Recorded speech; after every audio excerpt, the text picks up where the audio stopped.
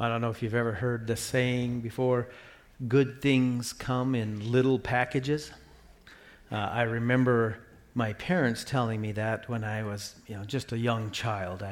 I was rather distraught over the fact that my brother's Christmas gift under the tree was far bigger than the one that had my name on it. And my parents said, don't worry, you haven't even opened anything yet. You don't know what's inside. Good things come in little packages. And I was, a little skeptical at first, but it turned out my parents were right. I was happy. And I remember my parents telling me that several years later, quite a few years later, when I was once again distraught because I was by far and away the littlest kid in my class. Shortest kid in the school. I hated school pictures, I had all these people and then me and then it looked like this.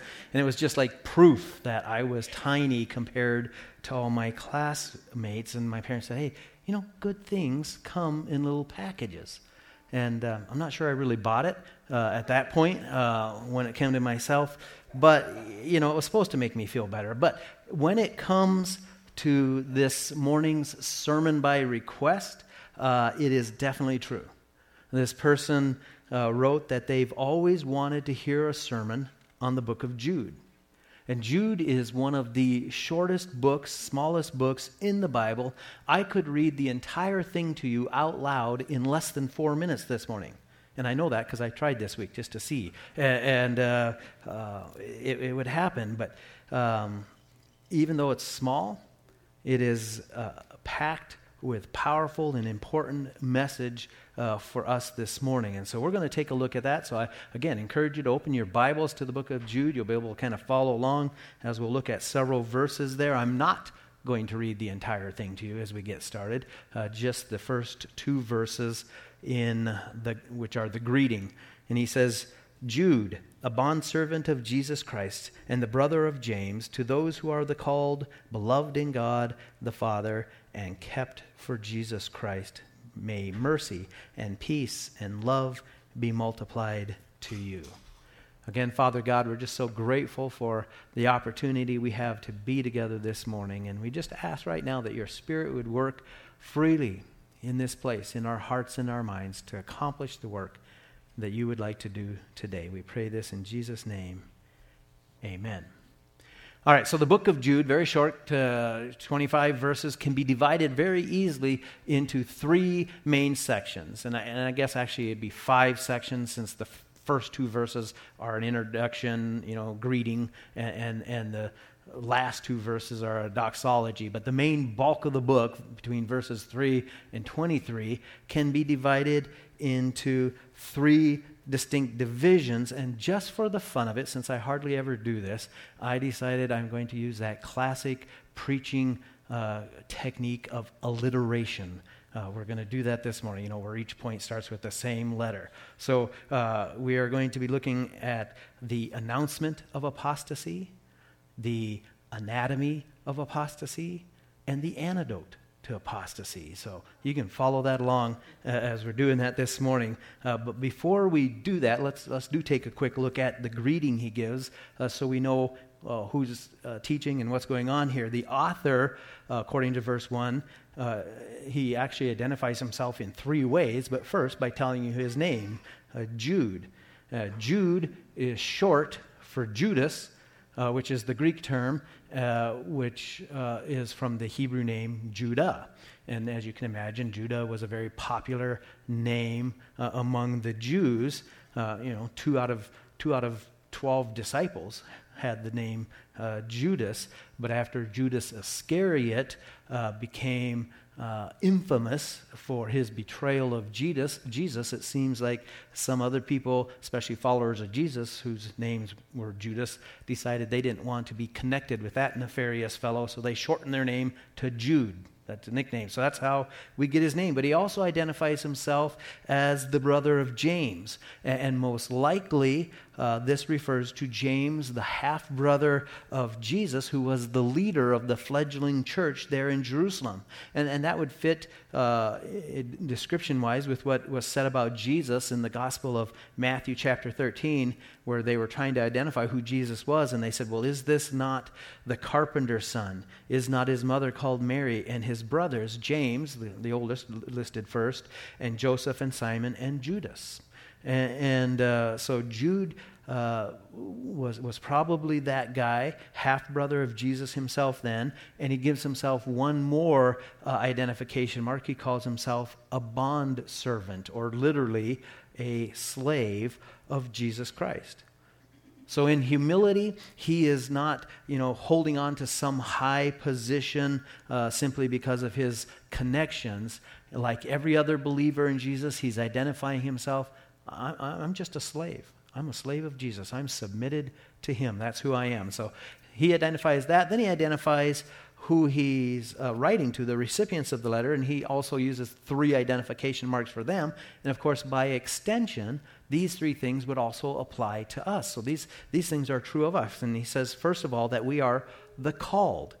Every true believer in Jesus Christ is here because we have been called by God. And then that says we're beloved by God, which is awesome when you think of it, right? That means God's not just putting up with us. He's not just tolerating you. He loves you as a doting father. And then it says that we are kept, indicating that God is the one who, by his power and his responsibility, is choosing to preserve us. So, if you're ever having like a bad day, this is a great verse to read, because it reminds you of what God says is true of you. This is who you are. You're called, you're beloved, and you're kept for Jesus Christ. So just a great thing right there in the greeting. But so now let's move on to the main bulk of the letter. In the first of the 3 main sections, which is he makes the announcement of apostasy. And since apostasy is the focus of all 3 of these main sections, let's make sure we define the term so we all know exactly what we're talking about. That apostasy does not refer to someone who follows another religion like Buddhism or Islam or something like that. And it's not talking about the person who is irreligious or even anti-religious. Right? The atheist who's shaking his fist at God and saying, I don't believe there's anybody up there, that's not what the Bible calls an apostate or apostasy. All of those people would be grouped together in just one category biblically and called unbelievers. That's just who they are. Okay? And it's the people that we're called to love and to reach and with the gospel. But an apostate is someone who formerly claimed to be a Christian, right? They said they were a believer. They said that they were following the Christian faith.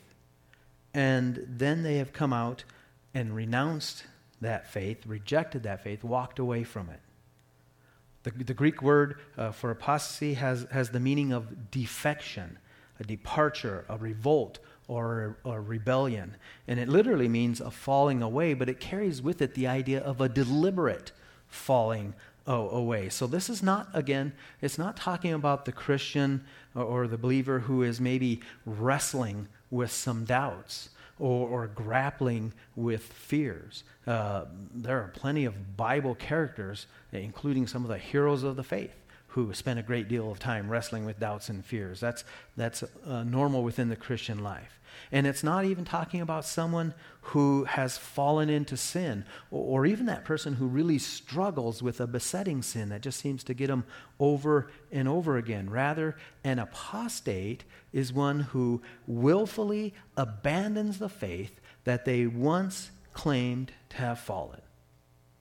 And maybe some of you have heard about a rather high-profile case of that exact thing that took place just this summer. And actually, there's quite a bit of it happening around us in the world right now. But Some of you may have heard of Joshua Harris, who became very famous for writing the book I Kissed Dating Goodbye, and up until recently was pastoring a very large church in Maryland.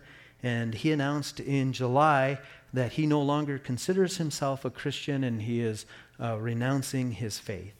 He left the church, decided this summer to also leave his wife, and he was last seen in British Columbia marching in Vancouver's Gay Pride Festival. And since there was a deliberate rejection of his Christian faith, that's what the Bible would call apostasy. But there's also actually a second form of apostasy that the Bible talks about, just slightly different emphasis. And this says that an apostasy can be a person who still claims to be a Christian, but they have rejected the cardinal doctrines of the faith, such as the person and the work of Jesus Christ and what it means to be saved. And you would be shocked. I mean, I get letters and emails and articles and stuff all the time. You'd be shocked at how many pastors in America, in the United States, are standing in the pulpit Sunday after Sunday, and they say that, Jesus wasn't really the Son of God and that he didn't rise from the dead. You don't have to really believe in the resurrection. It's just kind of a spiritual thing. And that he doesn't really forgive sins. It's a psychological thing. And on they'll go, denying all these things that the Bible says is essential for belief and salvation in Jesus Christ. They frequently also reject then many of the Bible's moral teachings, especially in the area of sexuality, which of course leads to all kinds of error and sinful practices. And again, I want to make it clear, we're not talking about someone who is struggling with sin. I mean, that'd be all of us, right? We have those struggles. This is a complete acceptance of sinful behaviors as normal and good. And they do this, accepting these things and rejecting the cardinal truths about Jesus Christ, and they do that while claiming to be Christians. And this is the kind of apostasy that Jude seems to be dealing with and emphasizing in his book. Look at the way he announces the apostasy. He starts in verse 3 by sharing and describing his heart. He says, "Beloved, while I was making every effort to write to you about our common salvation, I felt the necessity to write to you, appealing that you contend earnestly for the faith which was once for all handed down to the saints." Now, you see there, Jude's original plan and goal was to be able to write to this church or churches that he's working with and overseeing about their common salvation. He wanted to focus on salvation, how awesome and great our salvation is, how good God's grace is, that it's greater than all our sins, and about the transforming power of the gospel to change lives. That's what his plan was, but something happened. And perhaps he heard about things that were going on in that church or those churches, and he realized, man, these people are in danger. They faced a threat that perhaps they weren't even aware of, and as a pastor, he knew it was part of his responsibility to protect the flock from peril, and so he makes this appeal to them to contend, to fight for, to stand up for the faith. Now, and whenever you see that term faith like that with that definite article, the in front of it, the faith, it's not talking about that subjective aspect of your personal faith in Jesus. It's referring to the body of beliefs, the written doctrines and teachings that Christians hold on to. That's the faith. We believe that there's one God in three persons. We believe that Jesus Christ died for something. That's the faith, the body of teachings. And notice what he says about the faith. He says that it was once for all handed down to the saints, past tense. And that means that all the teachings that God determined that we need as a church, right, for faith, for godliness, for life, that they were given to the church right from the very beginning. It was taken care of, it says, once for all. It was done. And that way, if you ever come across a book or a teacher or someone claiming to be providing some new teaching, a new revelation from God, right up front that is faulty and should be distrusted, because God himself has declared that he gave it all to us right from the beginning. It's been handed down from then. And that's important to keep in mind, right? Because these new teachings can sound enticing. They can present a certain attractive allure to us, usually because they play right into the baser human desires for wealth and pleasure and comfort and that kind of thing. And that's what was happening to the church that Jude was writing to. Look at verse 4. For certain persons have crept in unnoticed, those who were long beforehand marked out for this condemnation, ungodly persons who turn the grace of our God into licentiousness and deny the only Master and Lord Jesus Christ. So see, in announcing this apostasy, notice what Jude says about them. At first it says that they crept in unnoticed in the church. Do you know what that means? That means they look like everybody else, right? That's how you creep in unnoticed. Outwardly, they appeared to be Christians. They fit right in with the congregation. They sang the songs with gusto. They said amen at all the right places in the sermon. Amen? Oh, sorry. We're just waiting for that. They prayed eloquent prayers. There was no obvious red flags when you looked at them. That's how you creep in unnoticed, right? Now, it fooled the congregation, but it didn't fool God. It says they were already marked out for this condemnation. Well, condemned why? Well, notice what they did. Apparently, slowly, convincingly, they began to change the teachings of the church, which means they had to have worked themselves into positions of authority and leadership. Teaching classes, Sunday school, BLTs, the small groups, the different things like this. And they spoke about God's grace. Isn't it great to speak about God's grace? They spoke about God's grace, but in a way that twisted it to give them permission to sin. And then they began changing the teachings about Jesus so that it made him out to be someone that he wasn't. When it says that they were denying our Lord and Savior Jesus Christ, it didn't mean that they stood up in church and said, hey, everybody, let's not believe in Jesus anymore, because what would you do? Yeah, hit the door. Don't let the door hit you on the way out type of thing. You get rid of them. So when they're denying Jesus, they were denying him by teaching untruths about Jesus, making him out to be someone that he's not, that the Bible would clearly say is different from the Jesus presented in Scripture. And that same thing is going on today.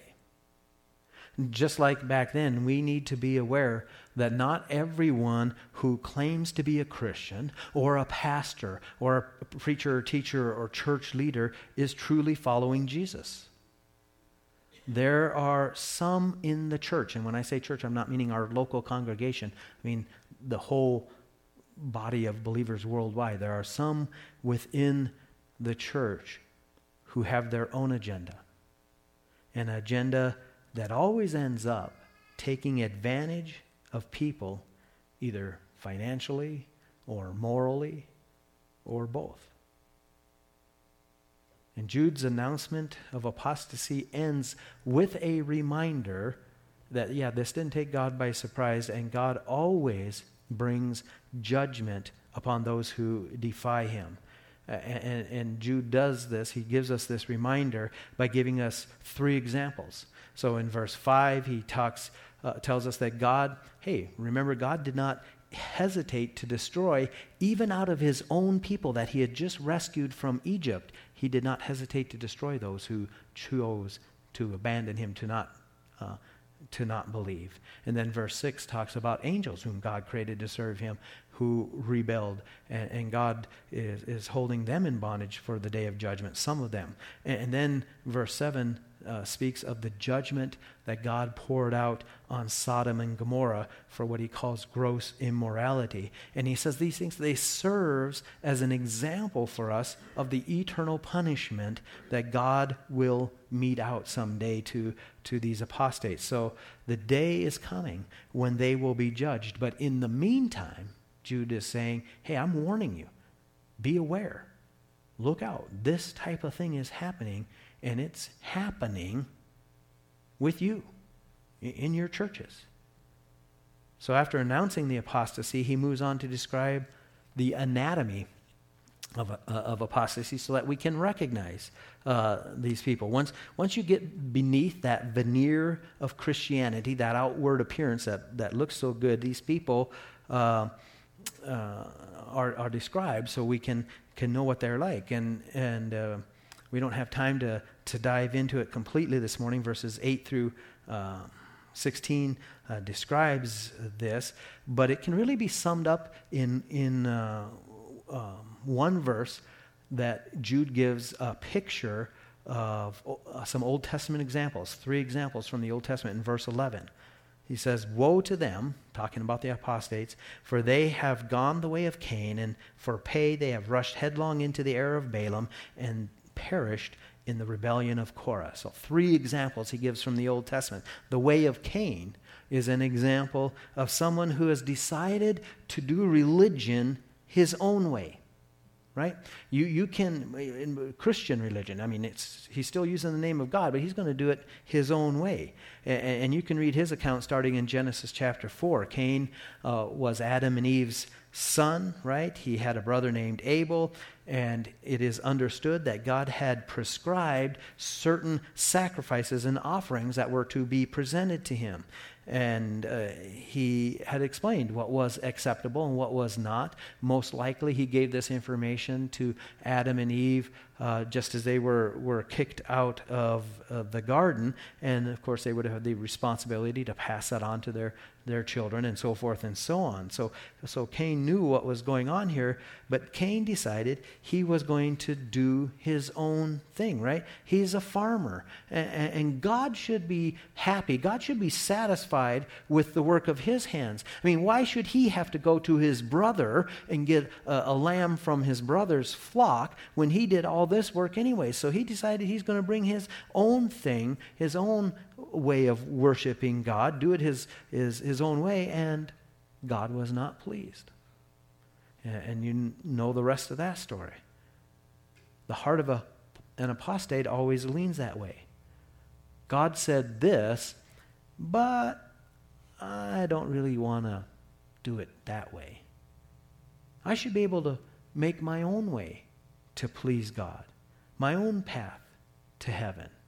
I don't need to really follow what the Bible says or be involved with church.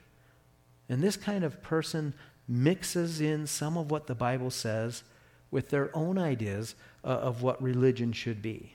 And again, we see a lot of that going on today, a mixture of Christianity with people's own ideas.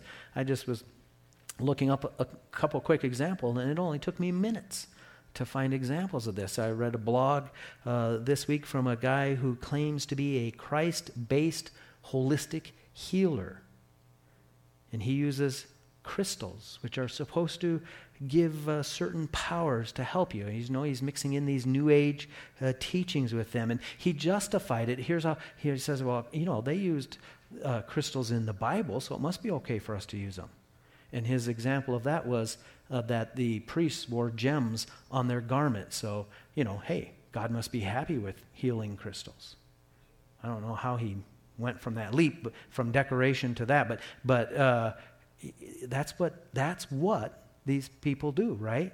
Take a little bit of the Bible and mix in their own thing. And came across another woman who was using the mystical ancient Japanese practice of Reiki and chakra. Maybe you've heard of that, for balancing healing sessions, claiming that it was Jesus that gave her the power to do these methods, even though they are clearly anti-scriptural. They are going the way of Cain. They're adding their own stuff to what God says. It's apostasy. And then Jude gives the example, the error of Balaam. And again, I would encourage you to read his account in the book of Numbers, chapters 23 through 24. A great account there to read.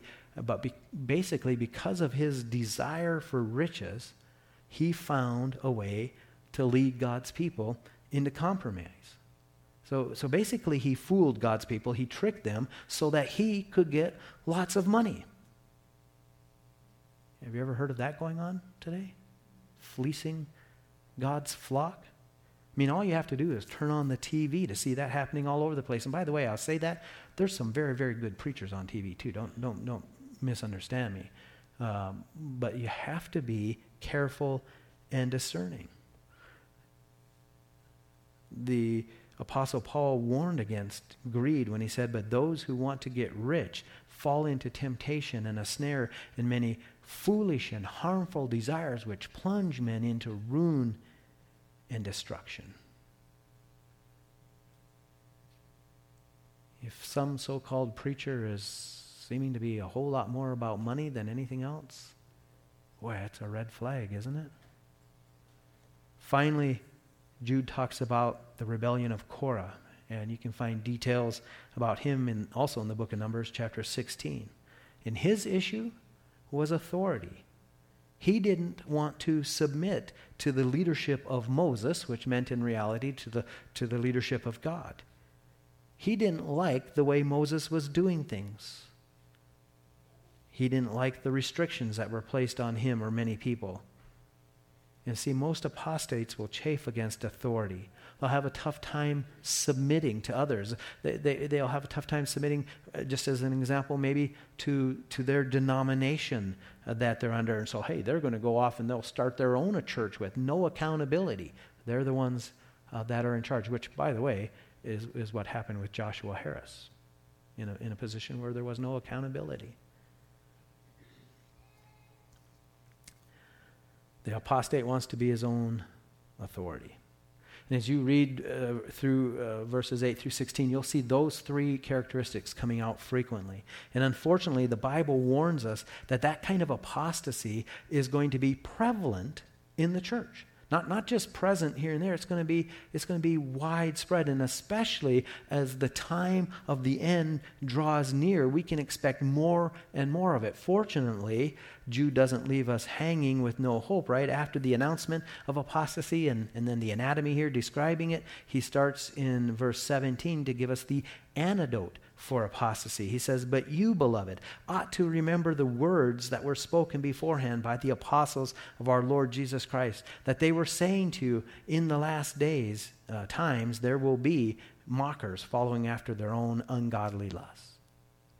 Now, there's actually two encouragements for us in those particular verses as we look to fight off the possibility of apostasy in our own congregation or in our own lives. And the first one is the warning itself that we can and should expect these things to happen. Don't let it take you by surprise. I don't know about you, but I mean, I just get mad when I see a man or a woman standing up in the pulpit in the name of Jesus and then fleecing the flock of God to line their own pockets. Makes me angry. But this kind of spiritual abuse, again, is not taking God by surprise. So don't let stuff like that happening make you think that, man, things are out of control here. Somehow God's lost a handle on what's happening down here on earth. No, he told us that we could expect this so that we're not taken in unawares.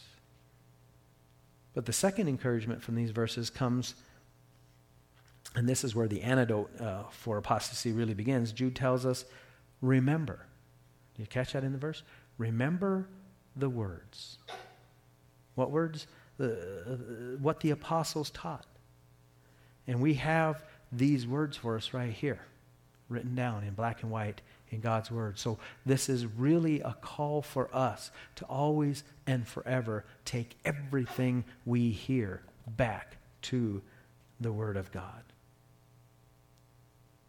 From the Bible,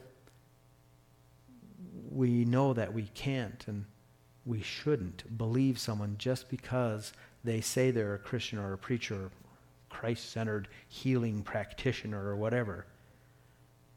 God has warned us that there's going to be charlatans out there so that we wouldn't be duped by them simply because they have a few Bible verses on their website or they use Jesus' name. Don't get caught up in the hype.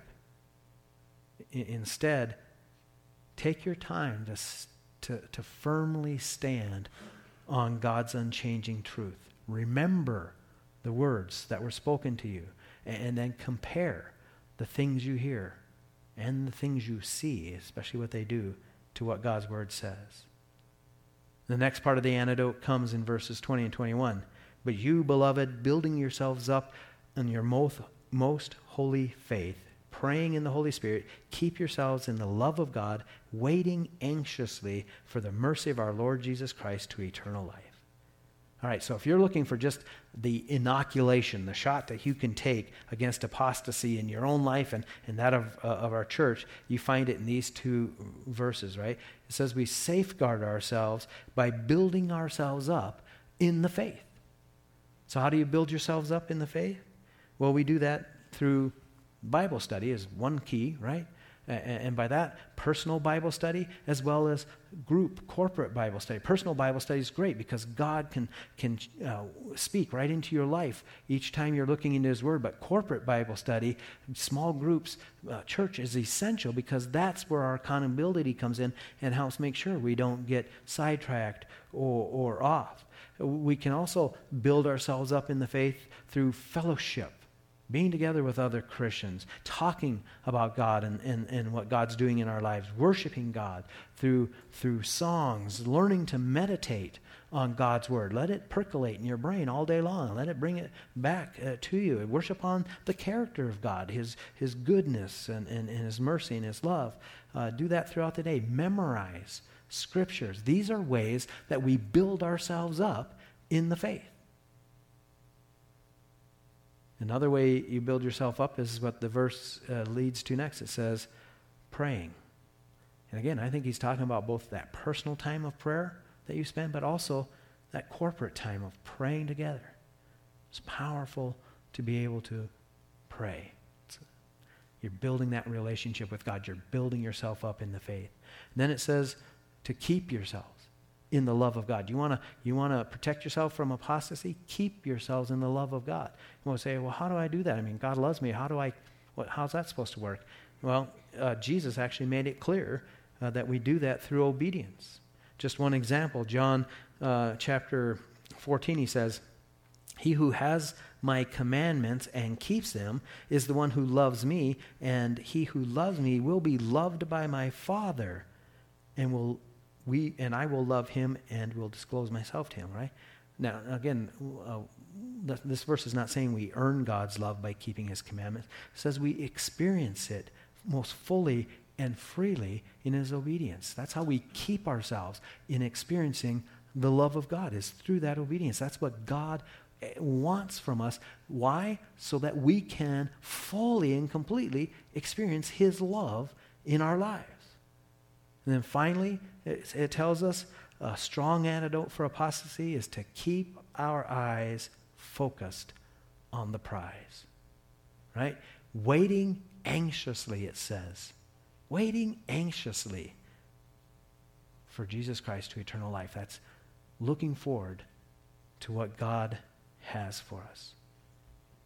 Keep your eyes focused there, and it will keep you from being distracted by or led astray by false claims of spirituality down here. So that's how we do it. That's how we build ourselves up and protect ourselves from the false teaching, which the Bible clearly says is going to be everywhere.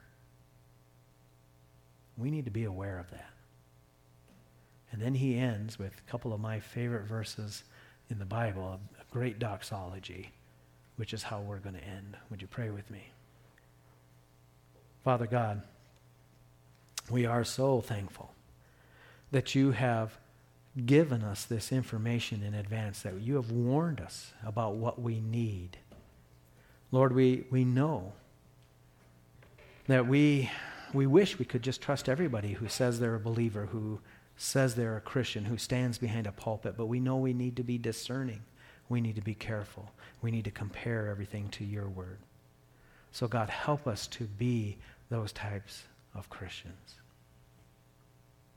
And now, to him who is able to keep you from stumbling and to make you stand in the presence of his glory, blameless with great joy, to the only God, our Savior, through Jesus Christ our Lord, be glory, majesty, dominion, and authority before all time and now and forever. And all God's people said, amen. If you would stand and join us for the last song.